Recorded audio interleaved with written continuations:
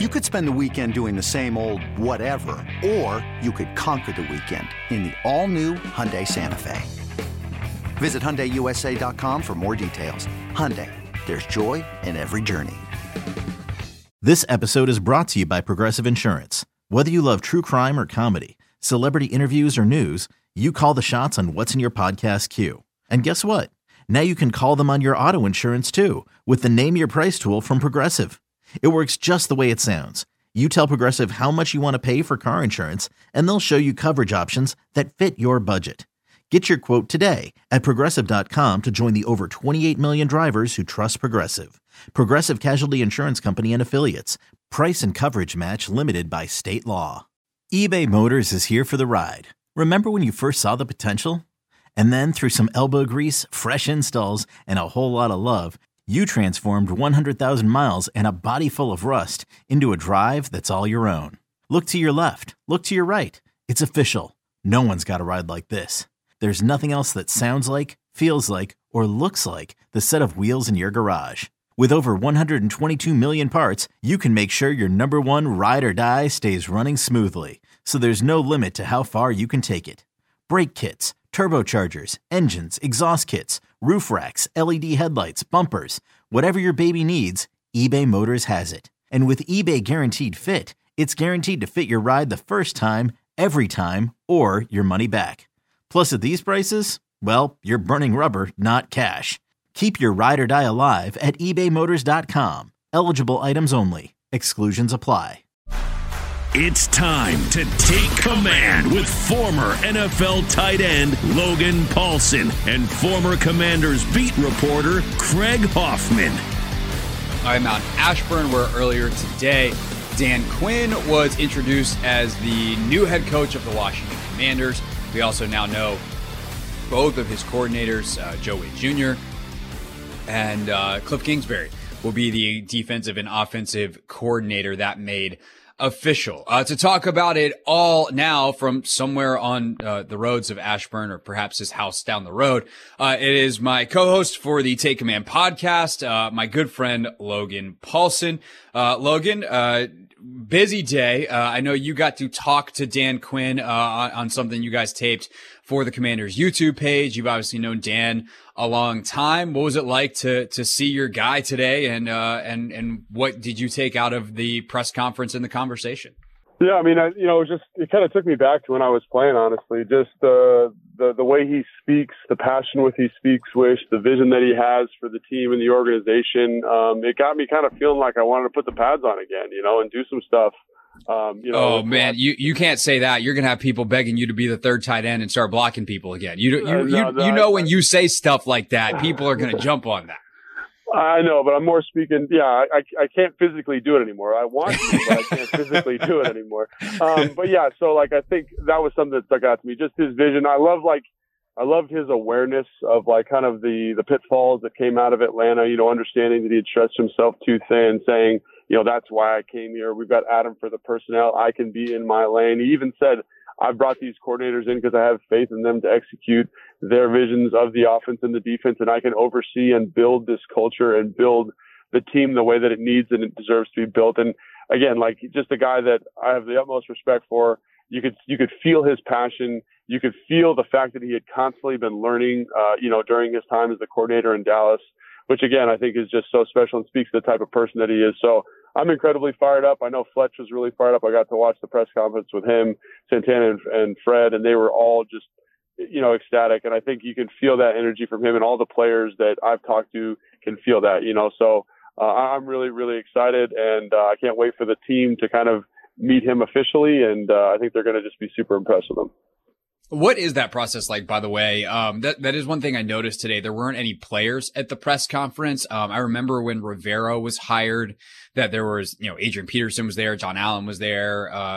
We've seen Terry was there famously at the EB press conference last year. And part of that is just timing of when guys are in and out of town. So no one should take that mere pointing out of facts and say oh my God, these players, they don't, nobody was there to support Dan Quinn. What does it mean? It probably just means they're on vacation, or whatever it may be. But what is that process like? And what are the rules this time of year on players being able to actually talk to Dan Quinn? And when will those meetings really happen? Yeah, I think if they wanted to, they could have come by. Obviously, like you said, like it's more of this is the off season. People are not around here. They're on vacation. They're working out someplace else. They have appointments. They have lives. This is kind of a last minute press conference scheduling, and us, media members, we're excited to go because this is our job, to kind of go have these conversations. But I think, yeah, just players aren't around. And I think Dan will probably start reaching out to people, like calling people on the phone. I remember, this never happened to me specifically because I wasn't like a big name or a captain on the team, but I'd have conversations with guys after a new coach came in. He's like, oh yeah, I talked to,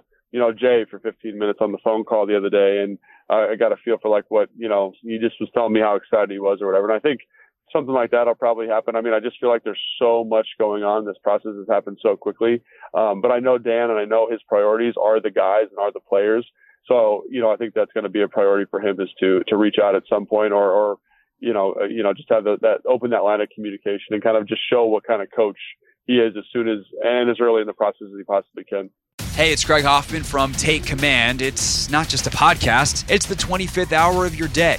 Your weekly source for all things Commanders, right on time, your time. A list of household chores. Do them without missing a beat and listen while you work. In the car, turn mundane drives into memorable moments. With podcasts, you can maximize productivity and minimize FOMO.